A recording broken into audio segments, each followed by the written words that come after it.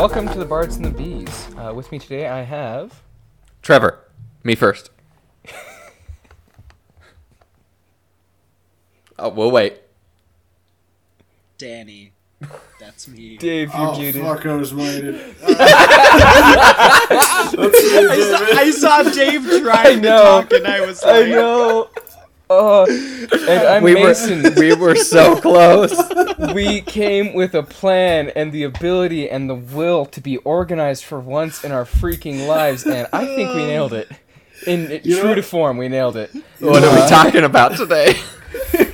So, today, basically, last night we had a regular session of our D&D campaign, and we had some really intense roleplay scenes, and we wanted to just talk about the roleplay scene as an idea. So to start with, we're going to talk about, like, we've talked about what roleplay is and how we do that, earlier in the show. And we're going to talk about a variety of things. I'm not going to list them here, because it'll be wrong. I guarantee it. So instead, I'm just going to get us started.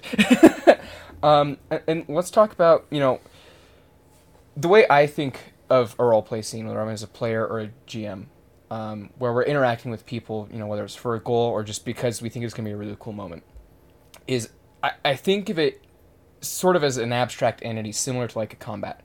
Where, like, there are things going on, there are goals to be achieved, right? But as opposed to being ruled by the mechanics and the minutiae of the rules, and there's still room for that, it's really more ruled by the interactions between the characters that are going to drive it in one direction or another. Mm-hmm. Do you guys feel the same way? What are your thoughts on kind of that area? Or how do you think of a roleplay? So when you're thinking specifically, I want to use this to really tell the deeper parts of the story. Well, first off, I'd like to say no plan survives initial contact. Yes. So, yeah. So that explains our intro? Yes. You stole the words from my mouth, yes. It's a little too apt. Second of all, it does actually apply to the roleplay scene. You can prep all you want, which I do. Oh man, I overthink stuff so much in the days prior to a session. And then the session actually hits, and I'm immediately broadsided by whatever. And it's amazing in my opinion because it forces impromptu role playing, which is the rawest form in my opinion, and it allows for players to really build off of each other. Mm-hmm. I think we talked about in our just episodes generalizing what roleplay is, like some of the scenarios that it makes sense as in context of D&D. I think that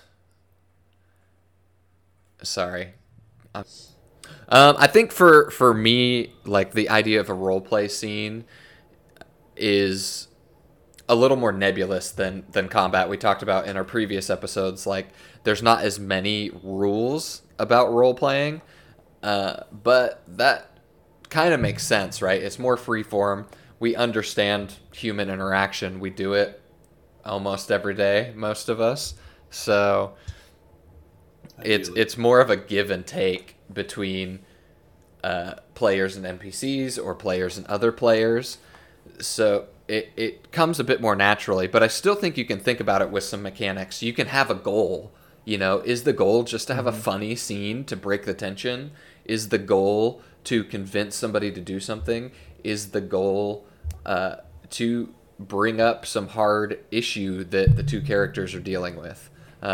You can think of it like that, like a combat might have a goal. You can think of roleplay scenes as having goals as well. Yeah, I think for me too, I definitely think it's nebulous, but I think probably filtering it down to my perspective, I feel like roleplay is an opportunity for the group to drive the story together. Mm-hmm. I feel like obviously the DM is doing a lot of prep, but we should all be doing prep too. And we talk to the DM behind the curtain. We send texts. But I feel like that role play is that raw moment where I have my storyline and where I see my character going. David has his, and that clashes. And sometimes that clashes into something beautiful where we realize, oh, there's something we didn't realize is right in front of our faces. Or, oh, I didn't realize you felt that way. I didn't realize that was your goal. It's kind of the, I had my tongue on the word and then I lost. It's just the equalizer. It's, That's a it's good where all the synergy comes in. It's a good way to like drive. Gross. It's a good way to drive merging storylines like into one, where it's like, and take the best ideas from everybody's idea of how to progress and go, okay, actually that, yeah. So the question I have, so that's kind of like what we're talking about, right? It's just those moments where the story kind of comes to a head for some amount of time, right? And we have a lot of in-character decisions being made, whether they're socially, they could even happen in the middle of a combat, right? Yeah. They could happen. Oh, yeah. It's just kind of a little microcosm of the game where like there's a very intense thing happening. We want to kind of shine a light on that. So an area to kind of start talking about that is, how do you recognize that's happening? Because it's important for everyone at the table to recognize, right? We talked about this last night after our session. This is where we came up with the idea of doing this episode, is that, you know, we all kind of all at the same time realized there was a really beautiful moment building between all of our characters. And we each leaned in on that and the way that we could from our character's perspective, from information they had and the actions they could take to really build it into something really cool. And so how do you recognize that? Because that's hard to do, right? We've established it's a nebulous thing. Yeah, I think that you're sitting around the table, or you're gathered on Skype or Discord or whatever, and two characters start talking to each other, and just like, I don't know, in our group we tend to like make it obvious. We tend to be like, hey, my character is pulling this character aside. Can we have a quick conversation? Yeah. And that kind of just sets it up as like, oh, these two are doing something. So like, let's not be obnoxious and interrupt them. And unless like, sometimes it calls for it. If like the scene is dragging and like nothing super interesting is happening, then you can interject something or a reminder, or say, hey, can we switch focus for a second? And the DM can be tracking that, but other players can do it too if they're conscientious about how they do it. Because it also feels bad if, like, you know, Danny's character is talking to a love interest or something, and then somebody else comes in and is like poking at the sides of that. That feels bad too. Yeah, that falls back into a party, I guess, observance. You know, yeah. Observe and respect. Yeah, respect. Yeah. You know, observe body language, observe all that, and you also have to, as a player, we have to realize that the other players at the table have stories too, and you should, in my personal opinion, players should kind of keep tabs on where the other, you know, player characters are in their story. Because going back to our most recent session, we have, you know, my character's at a difficult juncture in her storyline, and simultaneously, Mason's character is in a really rough spot in his as well. And it just kind of came to a head, and we were able to play off each other just really well, you know. In this particular scenario, Mason took it and kind of initiated, I would say kind of initiated the whole scene, and we built off it from there. Mm-hmm. So that's like a good question to ask, like, who can be in charge of initiating scenes, and how does that look different? Because like from the GMing perspective, it is, you know, I am not going to say, hey, like your two characters are at odds. They should probably talk to each other. That feels a little ham-fisted. It might Yeah. work in some groups, but then it feels like I'm forcing you to do something, and people hate to be told what to do. So it's easier if you find a way to get them to have that conversation another way. I might have an NPC that knows the group talk to one of the parties and go, "Hey, I noticed you and Pitt have been kind of tense lately. What's going on there?" And then they can have a quick conversation, and that might open up the dialogue for like, hey, maybe they have kind of been fighting. Is that real, or was that like a joke said earlier, or blah blah blah. It just answers some of those background questions. I want to build off that too, though, and I think we've hit this nail on the head a couple times, but just reminding everyone, like, not everything should be left up to the DM. Like, it's not his job to make sure we all get along. Like, we all need to be doing our part. And just a reminder, like, our story was hitting a point where we were all like, oh, we have all this stuff we haven't talked about, and we realized it, but we were like, we don't really have time. And we talked together, and then we were like, hey, Trev. Yeah. Could we have some time tonight to reconcile some of that stuff? We need to have a fireside because it's not happening. And I think the group should be responsible for that too and be looking for that as well. Like, to put in context what happened last night, just since I think we're going to mention it a couple of times, basically we were already involved in some negotiations, and previously, Pitt had obtained some backstory information about Dave's character, Starry, and effectively, Starry did not have that information. It was a big kind of twist reveal type deal. And there was just a moment that was dramatic enough tension, right? And it was already involving Starry's backstory. And so it made sense for Pitt to bring it up. And I as Mason, knew that Starry did not have that information, so it was going to be a big reveal and a big moment for her. And so I basically was like, I can make this happen whenever. This is a time that it's appropriate because there's already a bit of a spotlight on her. Let's strengthen that. And effectively, it's me as a person saying, Dave, this is your moment, go for it. Right? Without having to, like, leave the game, all of us exit that and kind of leave this engagement where we're in this emotionally charged scene. And I can just sit through the game, through a conversation and a sentence I say as Pitt, send it to the next level, and also just then I literally backed off. Like, you mentioned Pitt initiated it, but then he didn't do anything with the rest of that scene because it wasn't his scene to have. He just could help set that spark, right? Mm-hmm. And a lot of role-playing in moments like that where, like, you have a role-playing scene where everybody's kind of bouncing off of each other is like, knowing when to step up and when to back off. If your character doesn't feel really strongly or as strongly as the other characters would, then maybe take a back seat, right?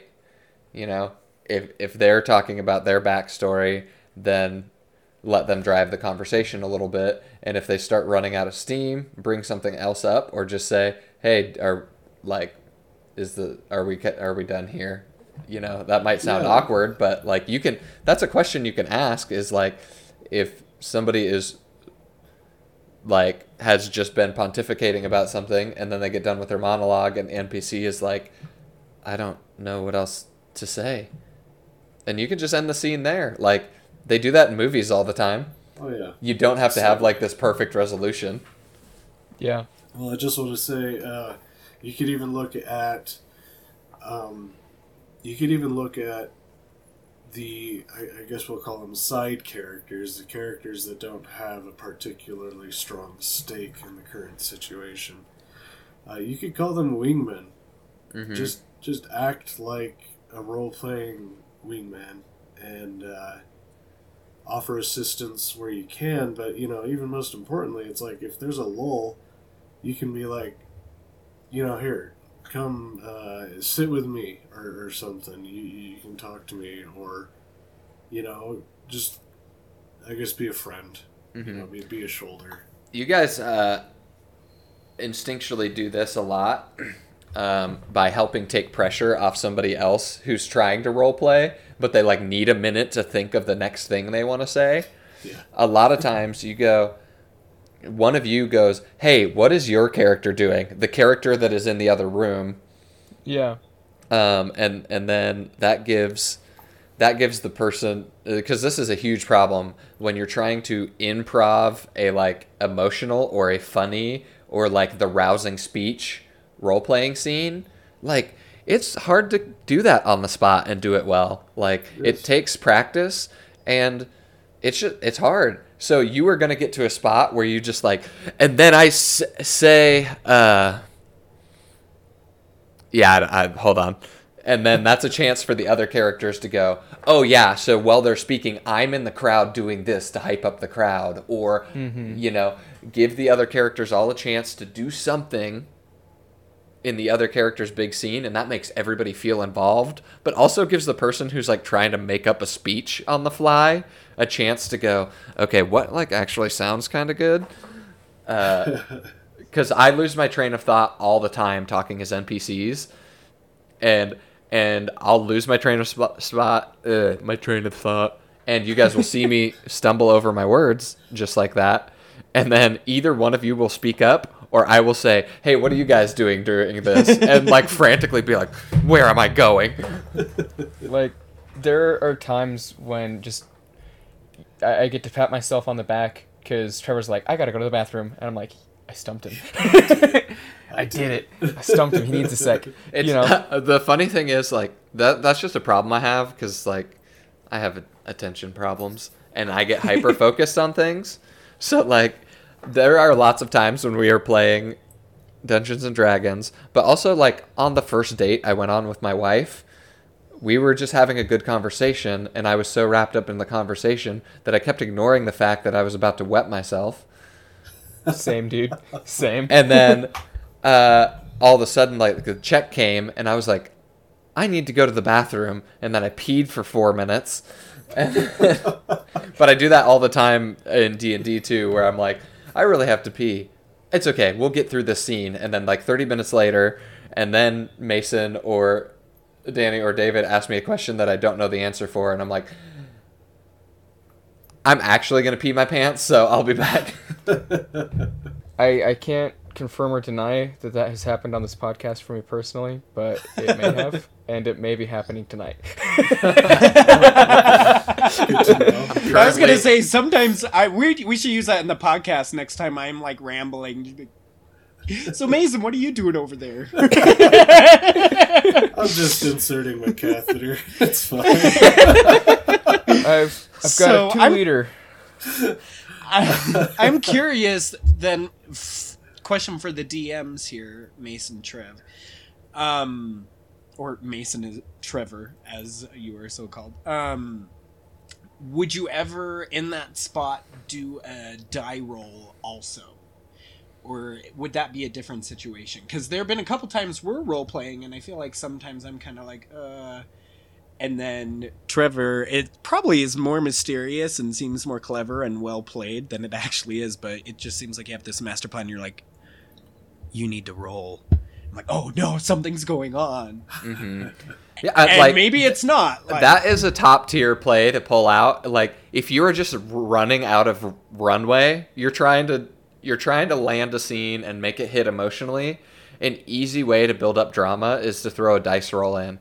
And like, you want to make it matter, right? You don't just want to do it just to distract your players for a second. Because I feel like you're not going to use that as much as the, oh, hey, what's this character doing? Yeah. So what I typically do is if we're doing a scene, I'll dice roll in the middle of a role play if something of consequence is happening.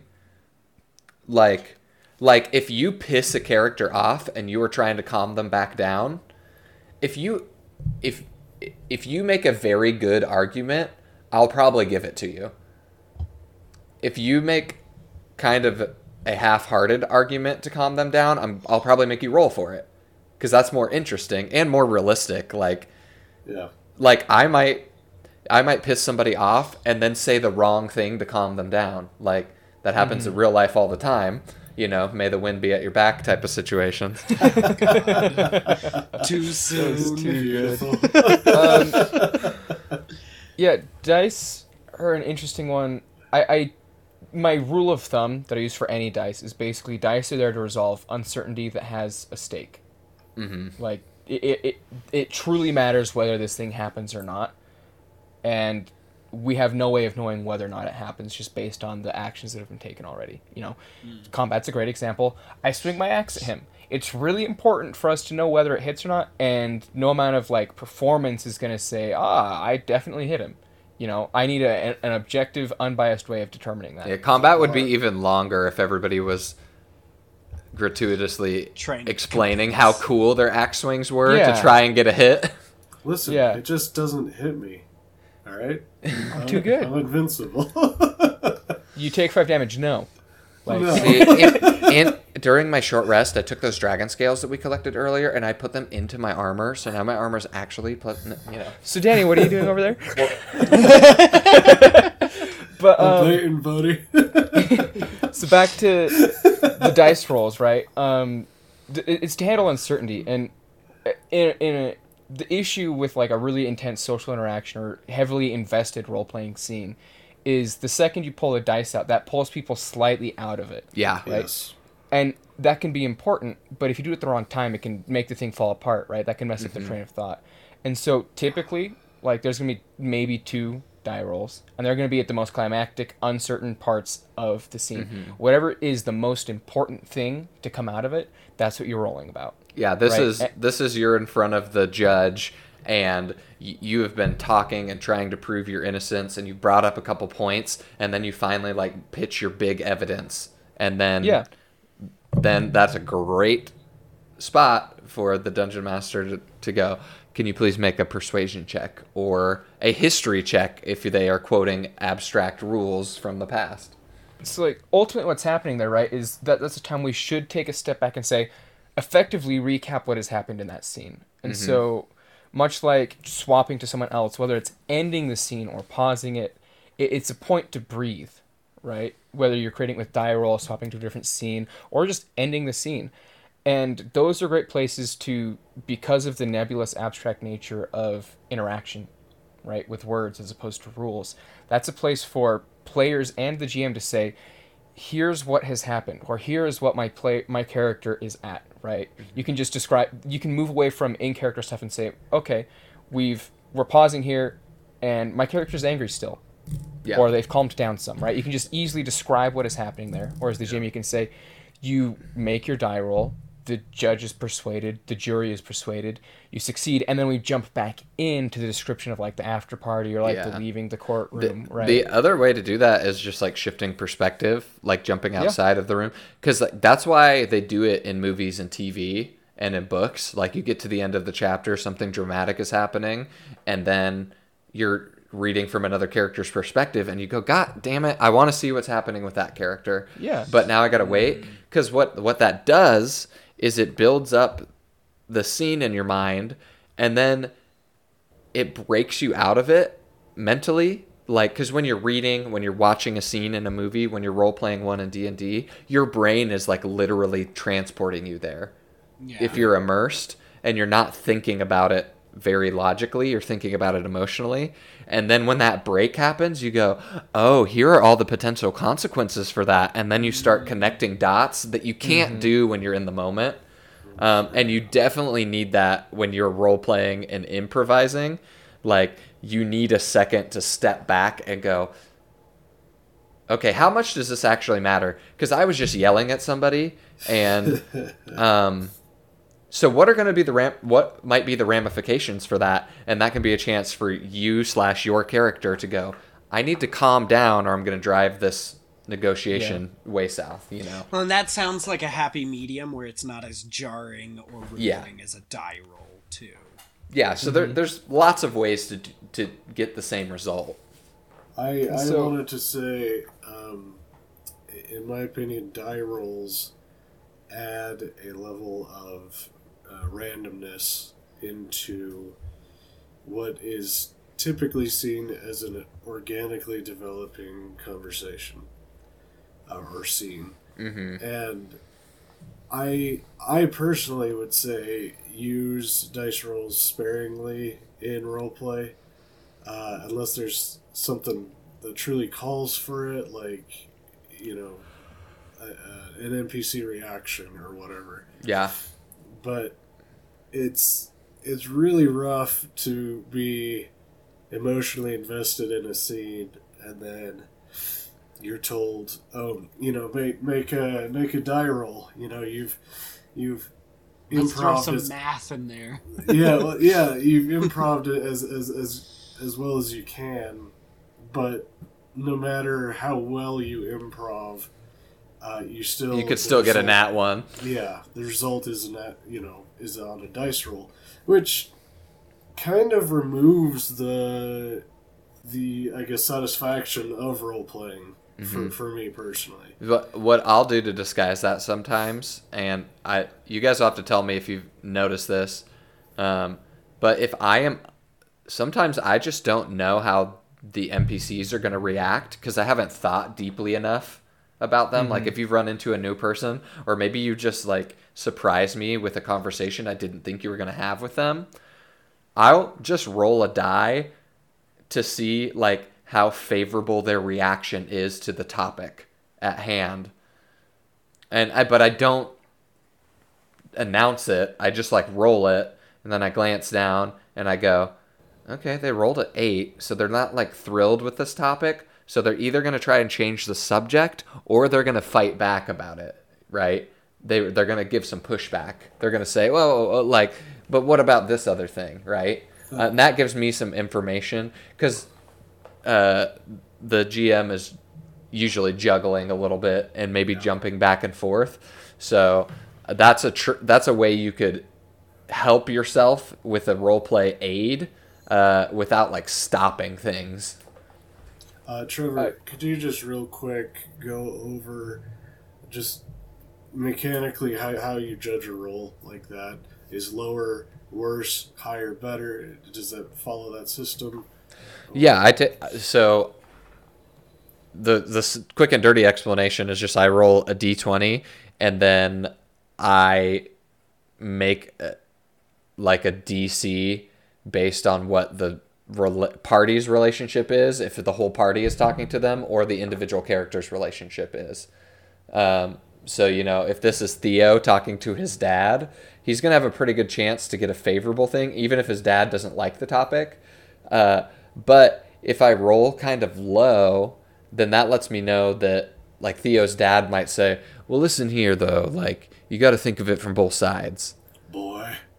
And, like, that gives me some more nuance rather than just, like, agreeing with Danny's character all the time. Because that's not interesting if, like, you guys go and talk to every NPC and they're just like, yeah, sure, whatever, you're the boss, yep, great. I tell you what, Theo's gonna be going to Daddy every time if that's the case, because he gets shit done. Yeah. That perfectly brings me to a point I was going to bring up about, like, dice, where they definitely interrupt, and I agree with you, Dave, where they should be sparing, right?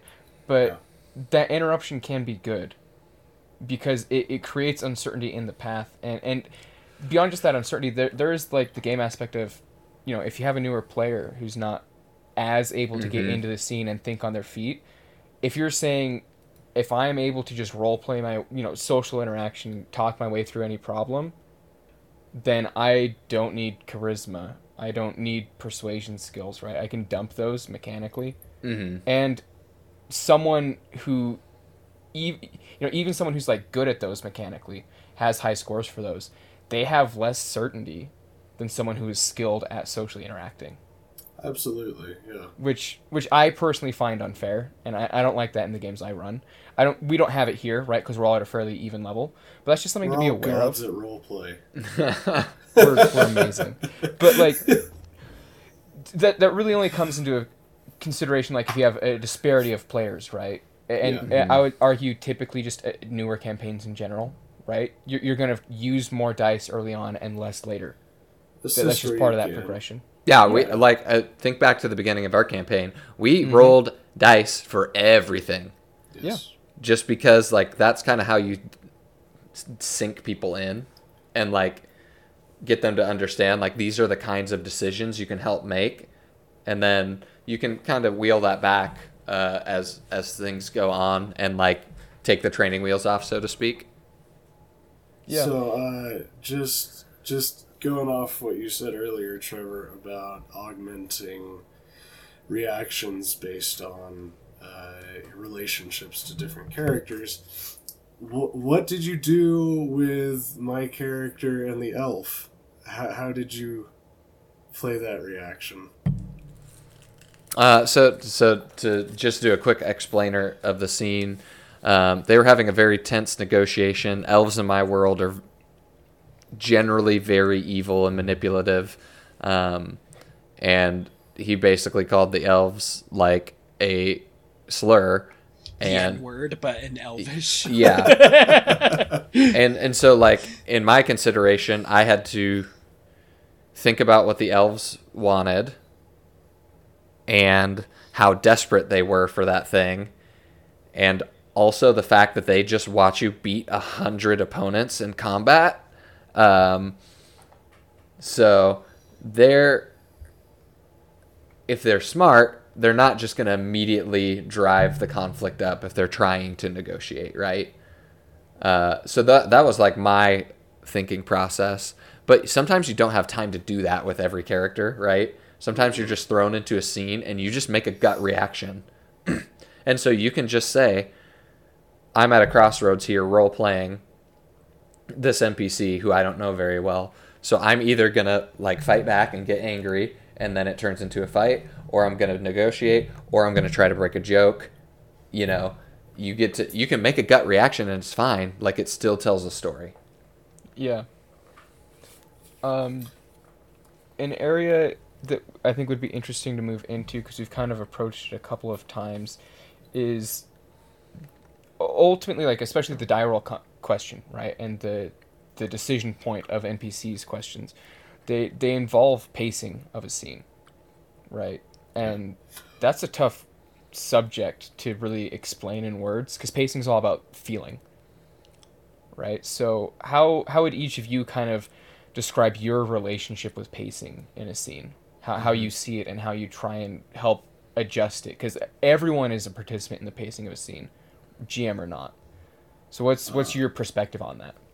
I screw it up every time. Every time. It's hard. It's very tough.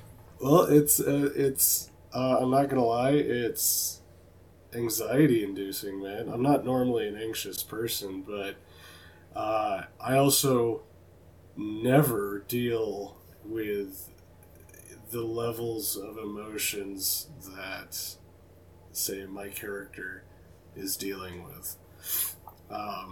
So it's or really you don't difficult. let yourself deal with them. You make your character deal with them. Yeah. I just hey.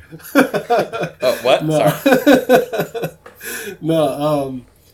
It's really difficult for me to mentally ramp up to that level of emotion to make it, even close to adequately portraying what my character's doing. And what I've noticed is that, man, it takes me a minute to get there. And often, I've asked the group a few times, I'm like, just give me a minute to get up to that point. And, they're awesome, so they're giving me a minute, or they switch the scene and come back to me. But, So then so that's one of the issues with pacing is like, yeah. you drop a group into a scene and then it's like lulling for a second as everybody's trying to get their sea legs, or scene legs. Danny, have you noticed any problems or things that we do well with pacing when we run scenes together? Well, I kind of felt like that happened last night, where Mason's character just straight up switched flipped the script on me because my character's so used to treating him as the father figure, and he was like, "Hey, we're doing a heavy role play," right when they were like, "We're gonna leave." Yeah. We're gonna leave David to his heavy role play. We're gonna go out, and then he was like, "No, you're gonna do it too." But I kind of thrive on that. Mm-hmm. I kind of thrive with the improv and being forced to think on my feet. And so I actually think that can be useful too, but it kind of depends on how engaged I am up to that point. Because if that's going to come after a long role play I wasn't involved in at all, and it does take me a second to be like, "Oh, I'm sorry guys, I was scrolling through Pinterest." Shoot. And so I think personally I've tried to find ways to remedy that with like taking notes when the other person's role playing or something like that. The other thing too, and I want to say this without directly contradicting what we were saying earlier, is I'm a person who kind of thrives on silence too in those moments, because I think part of the heavy role play is knowing what silences do need to be there and do need to be comfortable, because that is an organic part of having a real life discussion that's heavy.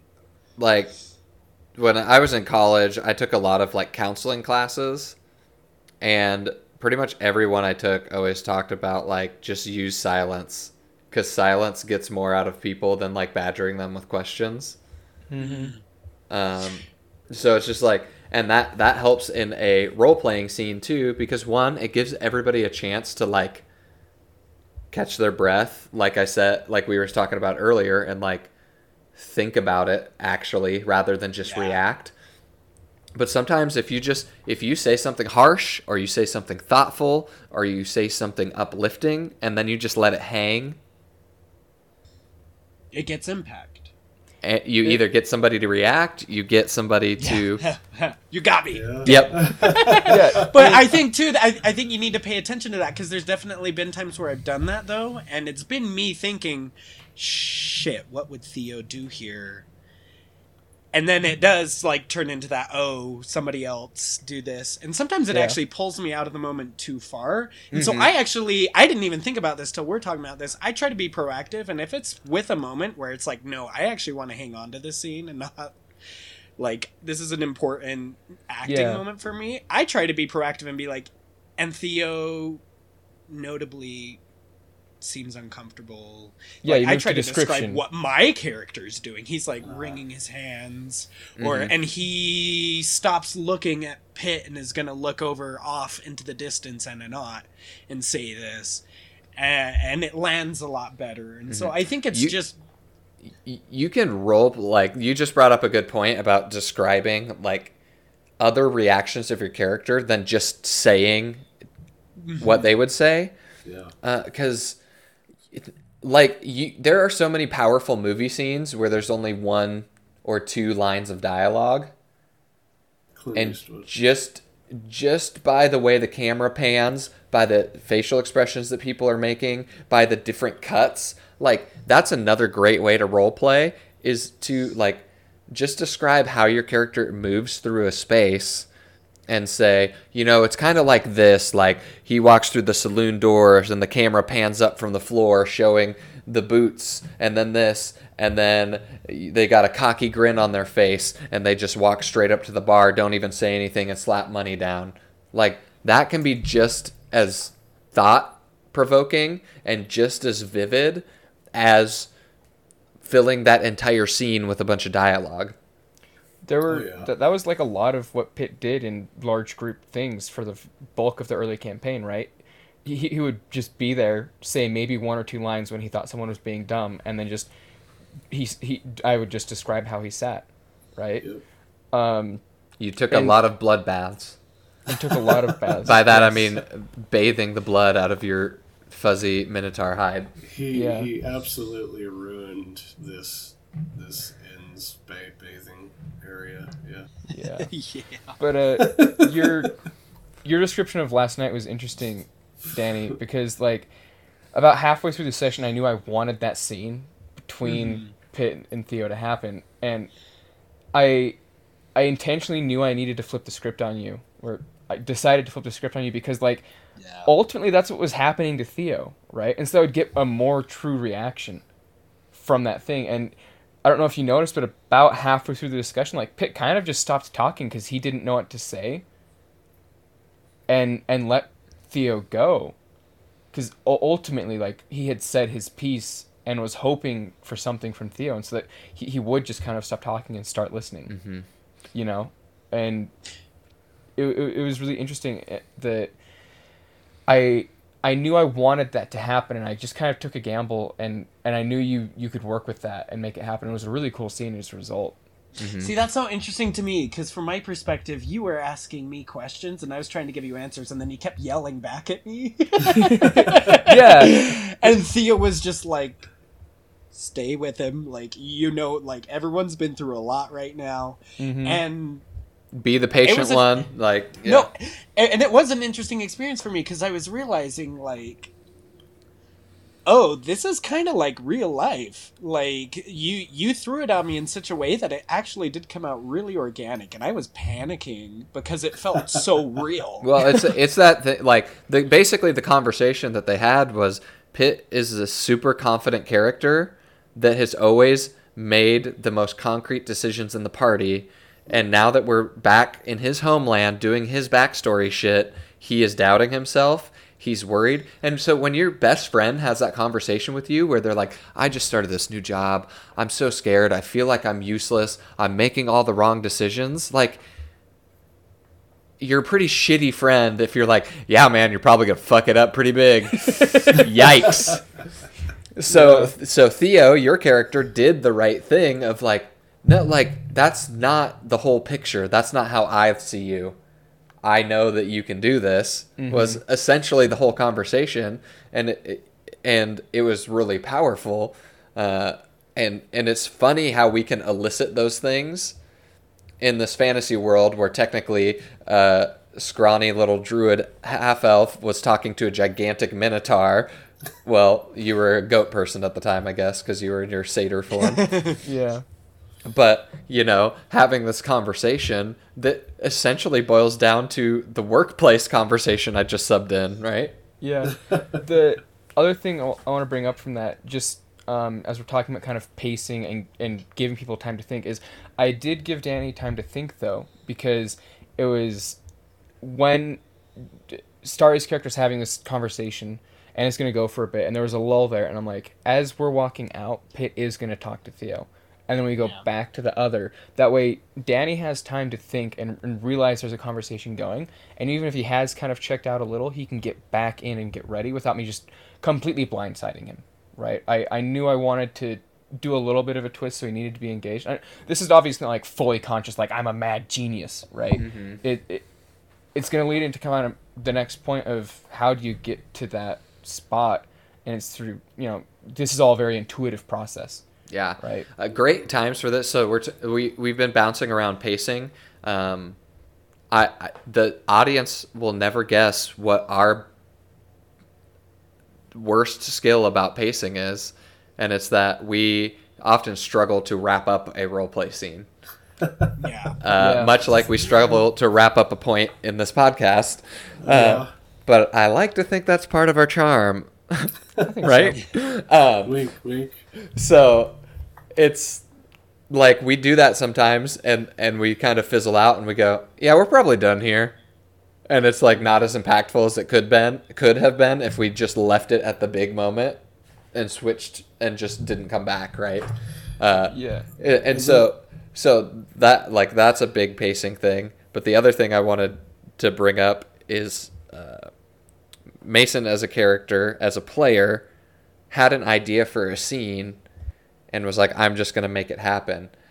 If you are a player, the best advice I could give you is think about the other people in your party and think of funny, serious, like meaningful, or just like questions you want to ask the other characters. And you can have a quick scene when everybody's laying down to go to sleep for the night, or when you're taking watch with another character. Like, think those are like short 3-minute scenes that you can have where you're like, so you're a pink furball. Is it because you had an accident, or because you ate a lot of strawberries when you were younger? Like, what's the story behind that? And that's like a goofy scene prompt for the pink furbog to go, oh, like you don't know there's pink furbogs? There's like a whole clan of us. Like, are you uncultured swine? You can have a funny scene just between characters doing goofy prompts like that. Also, just I guess to top that off, ask yourself, is the scene worth exploring? You know, you can always be you can over roleplay, I guess is what I might call it, is you can actually start to become a detriment to the campaign pacing by I guess over instigating role playing scenes. Mm-hmm. Yeah, they are slow, right? Yeah, they're slow. They're plotting, and they can really kind of drag down. I guess, especially if they exclude other players. Yeah, because it's, you know, say for example the watch situation. You have a player on watch. They're talking with each other. Yeah, and everybody else is asleep, so they technically can't do anything. Yeah, what are they doing? They're just sitting there. And don't get me wrong, they're my prisoners now. I'll sit through one of my fellow players' solo roleplay scenes any day of the week, but that's because I know everything they're roleplaying is important. Mm-hmm. At least to their character or the party dynamic, somehow it's relevant. But if you're just role-playing for the sake of role-playing because you love role-playing, be considerate. Take a glance around the room or this Zoom call and see if people's eyes are glazing over, if they're on their phones, if they're doing other, and if they are, like, just abandon ship. Like, it sucks. Like, you're not always gonna hit a home run with a roleplay scene. We have plenty of roleplay scenes that are just like, I mean, that was okay, and then we move on. And that's life, right? And it's not the things that we talk about to this day. You know, it's not the big memories, but like how many? Yeah, that's a great point, Danny. That's just real life. That's what I tell myself every time. Because even last night, like, I actually felt like I role played that scene like shit, and then I was sitting there and I was just telling myself, like, that's just more accurate then, because in real life you're gonna have people that come to you and they're like, oh my god, what do I do? And you're like, yeah, that sucks, I'm sorry, I don't know what to tell you. You know. And I think you need to be okay with having some uncomfort, and you need to be okay and not be so hard on yourself as a role player, because sometimes everyone's gonna be like, no, that was actually really great and organic, and also sometimes that's just life, and that's how I get through it. I tell myself, this is actually pretty accurate because we're having conversations about life. Yeah, you know how I like word vomited for 5 minutes and then the conversation just actually ended? I guarantee you've had or been on the receiving end of that conversation a few times in your life. Mm-hmm. Like, I'm so excited that for the next time that conversation topic comes up between Theo and Pitt, because it's going to really be like Theo's had time to think about it. Right? It's going to make that next one so much more powerful, because the whole reason I wanted that scene to happen, and I needed it to happen with Theo, was specifically because at the end of Theo's backstory arc, like, a bunch of really high level druids had died helping him, and he was like, I feel incredibly selfish, and he and Pitt had this really heart-to-heart conversation about, like, the burdens of leadership and the cost of the choices you make, you know? And suddenly that's flipped. Yeah, I'm just, in short, I'm really excited for the next one. Talking about endings and like keeping things from dragging on, a tool I love to use. Yeah, shut up, Mason. Yeah, Jesus. shut up. I know. Like when you feel that drag and you're like, okay, can we take it to the next level and go deeper, or do we just kind of end it here while it's high, right? Just literally, like we mentioned, you can transition from in-game talk to kind of wrapping up. Just literally just wrap up the conversation and say, okay, like, if I'm the GM, I'm just going to say, okay, anything else someone wants to say? And that's going to kind of prompt them to move out of the dialogue and be like, you know, here's a point I wanted to make as we're, like, having this discussion. And then if I call for a roll, I call for a roll. Or it's just like, you know, they're arguing with someone and then they leave. They want to get a last jab in. What's your last jab? And it lets them know it's ending. And then we can move on, right? You can do that as a player as well. Sorry. Sorry. Also, I just wanted to tack onto that. I mean, a really easy way to do that is, well, I know what subjects my character's ready to talk about and what subjects she's not willing to talk about just yet. And if one of those subjects is broached that she's just not ready to talk about, I would immediately transition to describing the body language of my character, how she just kind of shuts down and walks off. Have yourself a storm out, man. Yeah, have a dramatic exit, like storm off and leave the party, and get captured by goblins because you stormed off. Fucking goblins. And like, that's pretty powerful. A big note: if someone's doing that, like, if I'm storming off, I think you've even done this before, Dave, where Starry does storm off, and you say, if she's approached, she will not start the conversation again. Right? Yeah. Or you've also said, if someone tries to stop her, she will stop. That way, the players are able to recognize whether the conversation is ended or not. Because I've had ones where I should have mentioned that, and people are like, we're going to go stepping. Like, my character is saying this conversation is over, and she's going to stop talking about it. Yeah, we're having conversations as imaginary people, so it's okay to step outside and say, hey, this is over. I'm interested to see how you guys think about this idea, because I've done it in a couple campaigns, and I've seen campaigns that do it, and it's definitely not how we do things. But I've played in a couple where we literally just had a cutscene skip vote.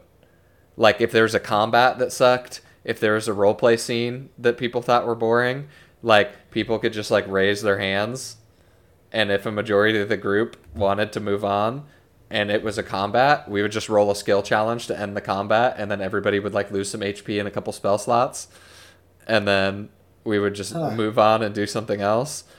Like, how does that strike you?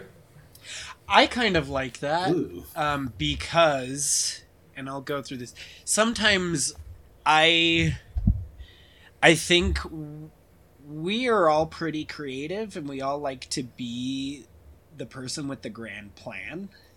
And so I feel like when we bump into it, it's because we're all sitting there arguing over what to do or something. And sometimes I'm kind of like, man, we've been here for a while. I kind of wish goblins would attack right now. You know, in fact, one of my favorite examples of this is Community in season 5 or 6. They're like role-playing, and it's like they're trying to unite their father and son, like, IRL by, like, having them role-play together. And they just fight each other the whole step of the way. They're both trying to kill the same wizard. They finish fighting, and then the DM, Abed, is like, well, the guy ran away because you two couldn't figure your shit out. And I'm like, yeah, I kind of feel like the DM should do that more. And I think the reason I like this is I kind of feel like that takes pressure off the DM, and it kind of lets everyone make that decision. Like, yeah, we kind of just need to move forward and hit the bullet points of what we're doing. Yeah, because there have been so many times I'm kind of like, guys, I just want to move on. Like, that happens all the time, where a group is trying to figure out what to do, and nobody wants to, like, make the decision. Yeah, and so sometimes. Because I don't want you to feel like the dick to be like, okay, this is too much. Well, sometimes the DM can just say, hey, we're voting on it right now.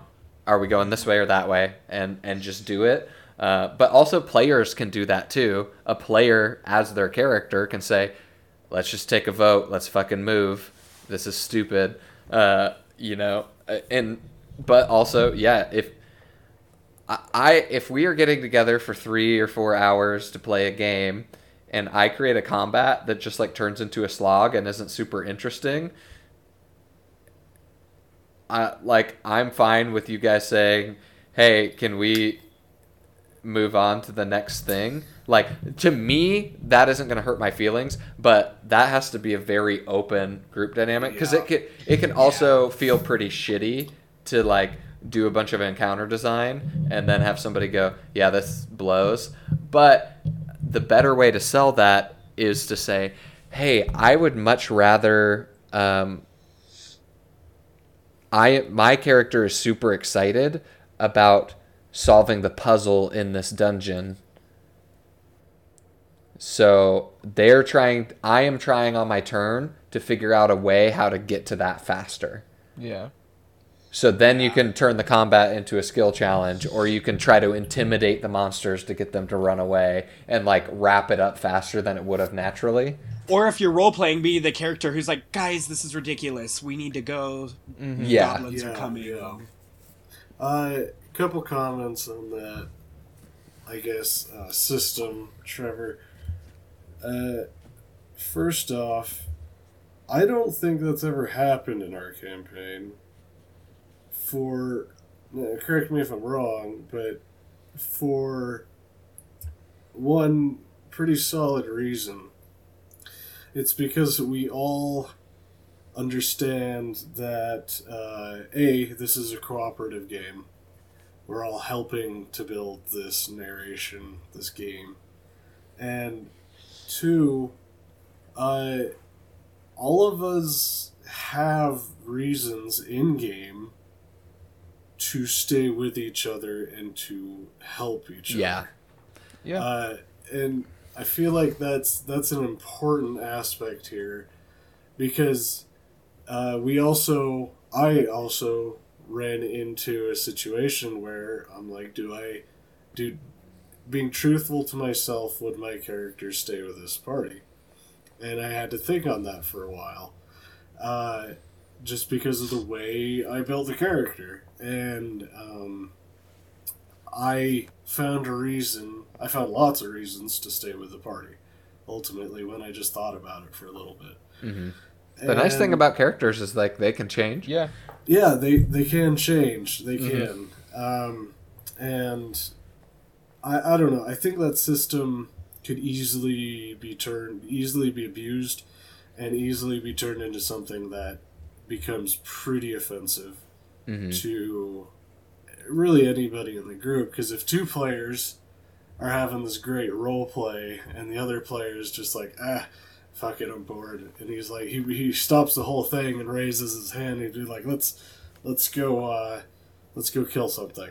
Yeah, but it's a group vote. Like, the thing is, like, the majority of the group But has to vote. be the person to bring it up, because I even said earlier, like, I like it, I'm open to it, I never want to be that guy. Yeah, exactly. Like, and I would hate for David to feel like that, and I say that too, like, I wouldn't have redone anything we've already done either. Like, I think that's just a natural emotion for the person, for even the player or character to alike to feel. I don't. What I want to say is find a reason.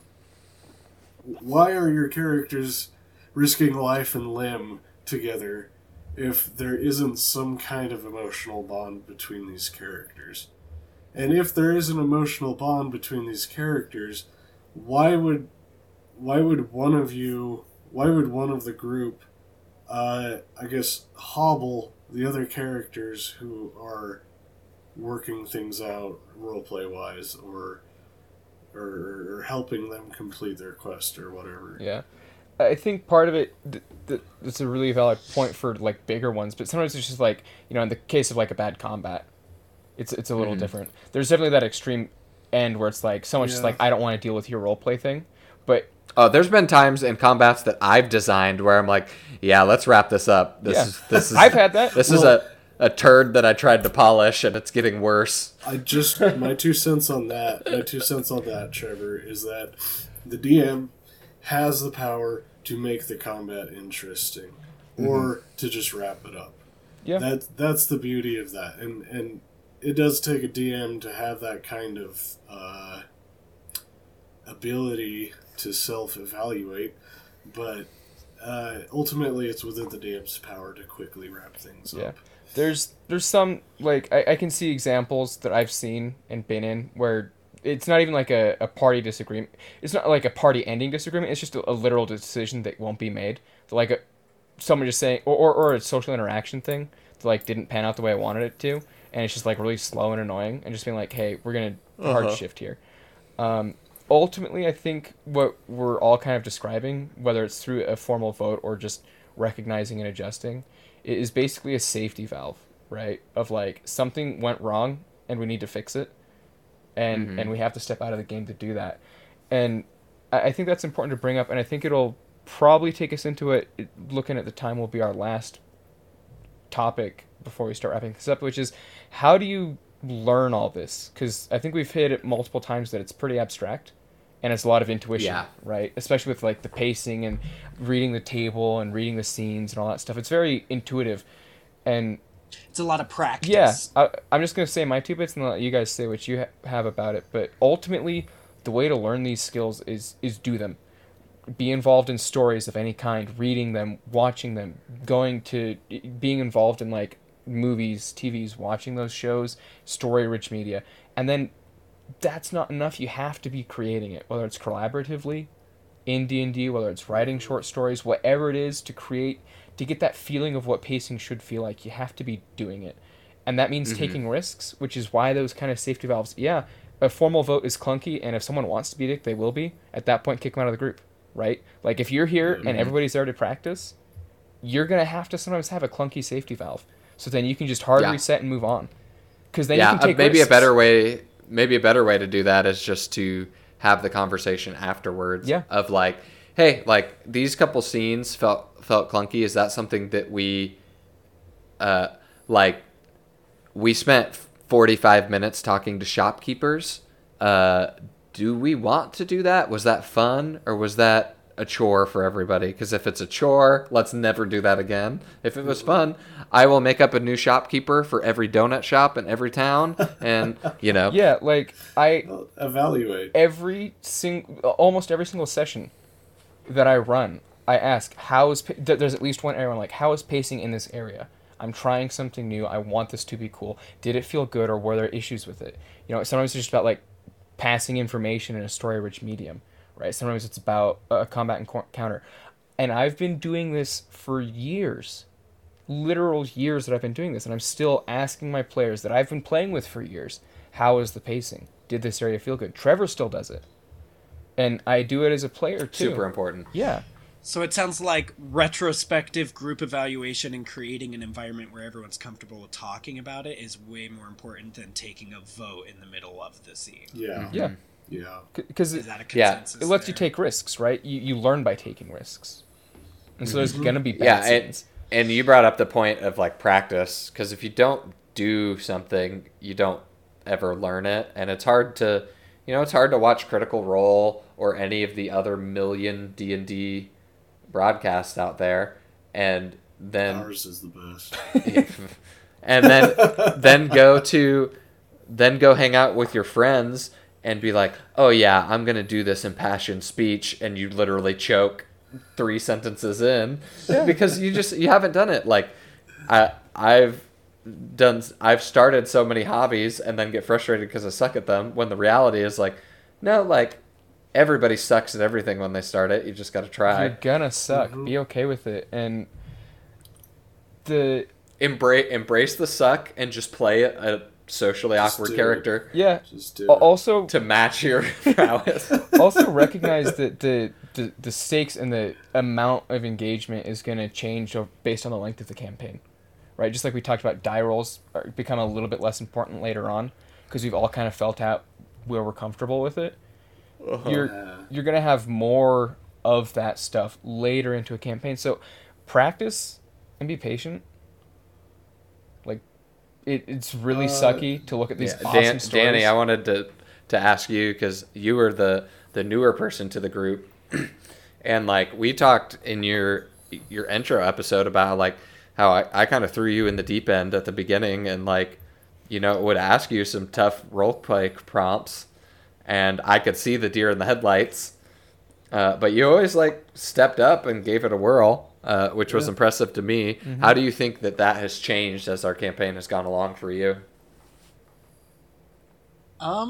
I mean, I think going along with that theme of practice, I think it's getting comfortable as a group, because I think that helped, if you're in session 1 and you're trying to hit a hot and heavy roleplay sesh, I think that's a little inappropriate.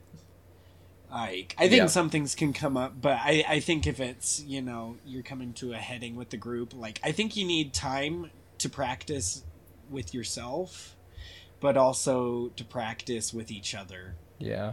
And getting a feel for each other. And so I think that's how that's changed. And then beyond that, I just say I think I actually get a lot of stuff from personal experience. I think if it's your first time playing, don't pick a character that's hard for you to role play. Like I try to pick a character who would make similar decisions I would, and just spice things up a little differently.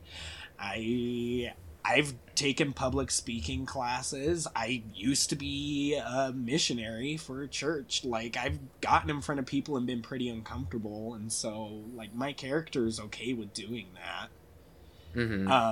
And so I guess maybe that's a note if anyone wants extracurriculars, take a public speaking class. Or I guess D&D is an extracurricular, so it would be an extracurricular. Would it just be a regular or curricular performance at that point? Or, yeah, maybe just a curricular. But I think if somebody really wants to hone down on it, but like, don't overthink it. Let yourself be yourself. I think the best role plays are when it's just like, you know what? I'm not going to think about this. Like, I'm just going to be me. And also, just a reminder, this is all about fun. Yeah. If you're not having fun, don't do it. Yeah. Or find a way to have fun. Also, our party's safe word is ghillie. It's never been used since she's flattered. It should have. I didn't even know that and was. That's why she died. She was never used. Too soon. It's only the safe word because it gets me to laugh so hard I piss myself. Really breaks the tension. Yeah. You guys remember ghillie? Tension in my head and in my pants, apparently. Well, so for DMs, it's looking at potential scenes and giving some prompts and like watching pacing. That's probably the biggest thing you can do for a scene as a DM. And look at those control valves and say, you know, is this scene doing well? Is everybody paying attention? And making perspective shifts to keep the tension going. You know, if you're having one character have a really intense emotional conversation, wait for like a hard question to be asked, like, how long have you known about this? And then you go, hold on real quick, we're going to switch to the other group. And the other group is doing something usually asinine. You know, they're keeping watch outside and like having a bickering argument. And that lessens the tension for a second. And then you go, anyway, they just asked you this question. How do you respond? And you jump back in, and that like keeps the pacing going. That's a super important skill to learn, is that the pacing needs to, even in a tense scene that should be tense, there's going to be those, you need to release the pressure for a little bit. Even if you don't leave the scene, just release the pressure a little bit, right? Because just pan over to the corner with the barmaid that accidentally got stuck in the room serving drinks. Yeah, she's pretty. Find some way to just give them a second to breathe, and that's.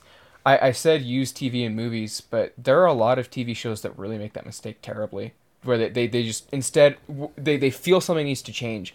If you feel something needs to change in the scene, back off rather than ramp up. It just as a rule of thumb. Because so many like intense like cop shows, or there was one, it was about like a chick who had her full body tattoos and she shows up like naked in the middle of a street somewhere. Was that Star Wars? No, I don't remember what it's called, but it's like some modern day thriller thing.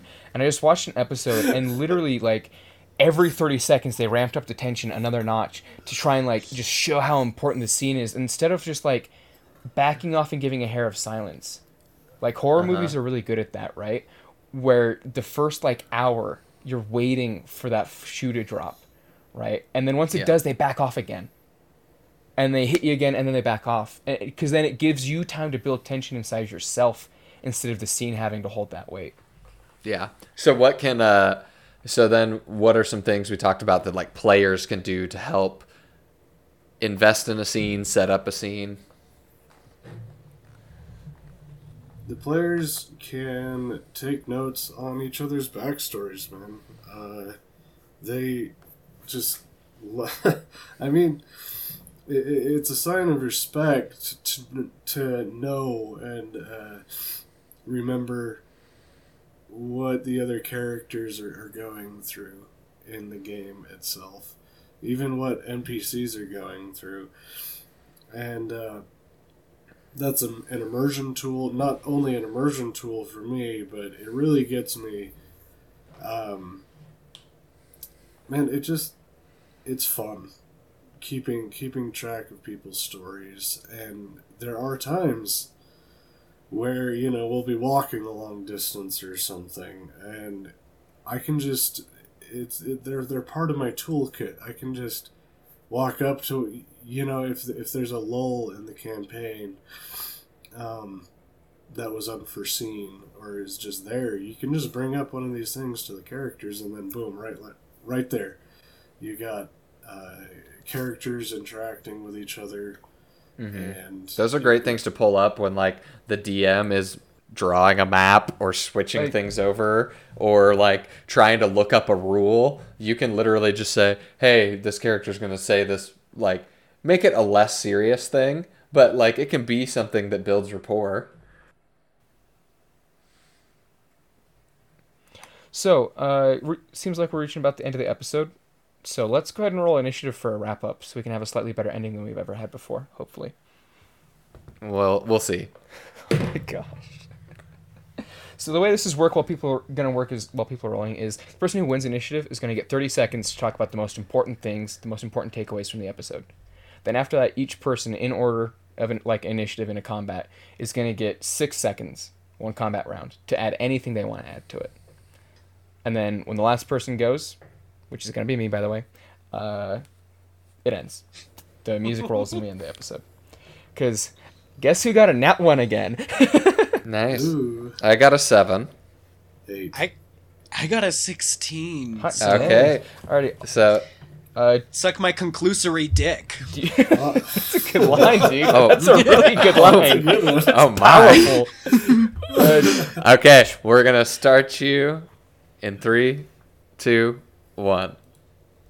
All right, so the takeaway for the DM is look for those situations to create for your players to engage, as well as looking for those times to relieve pressure, have a safety valve. For players, you're going to want to support and respect each other. Make sure that you are taking notes and you look to involve and engage with other players. And then for the group, make sure you create a safe environment to reevaluate everything when you're done. Perfect. David, anything to add? Figure out what your character's hard points are as far as roleplay. 6 seconds done. The only thing I have to add is look out for what other people are trying to tell you. Mason. This is a skill. Take your time to learn it, and this is the kind of skill you learn by doing and by watching other people do. Boom.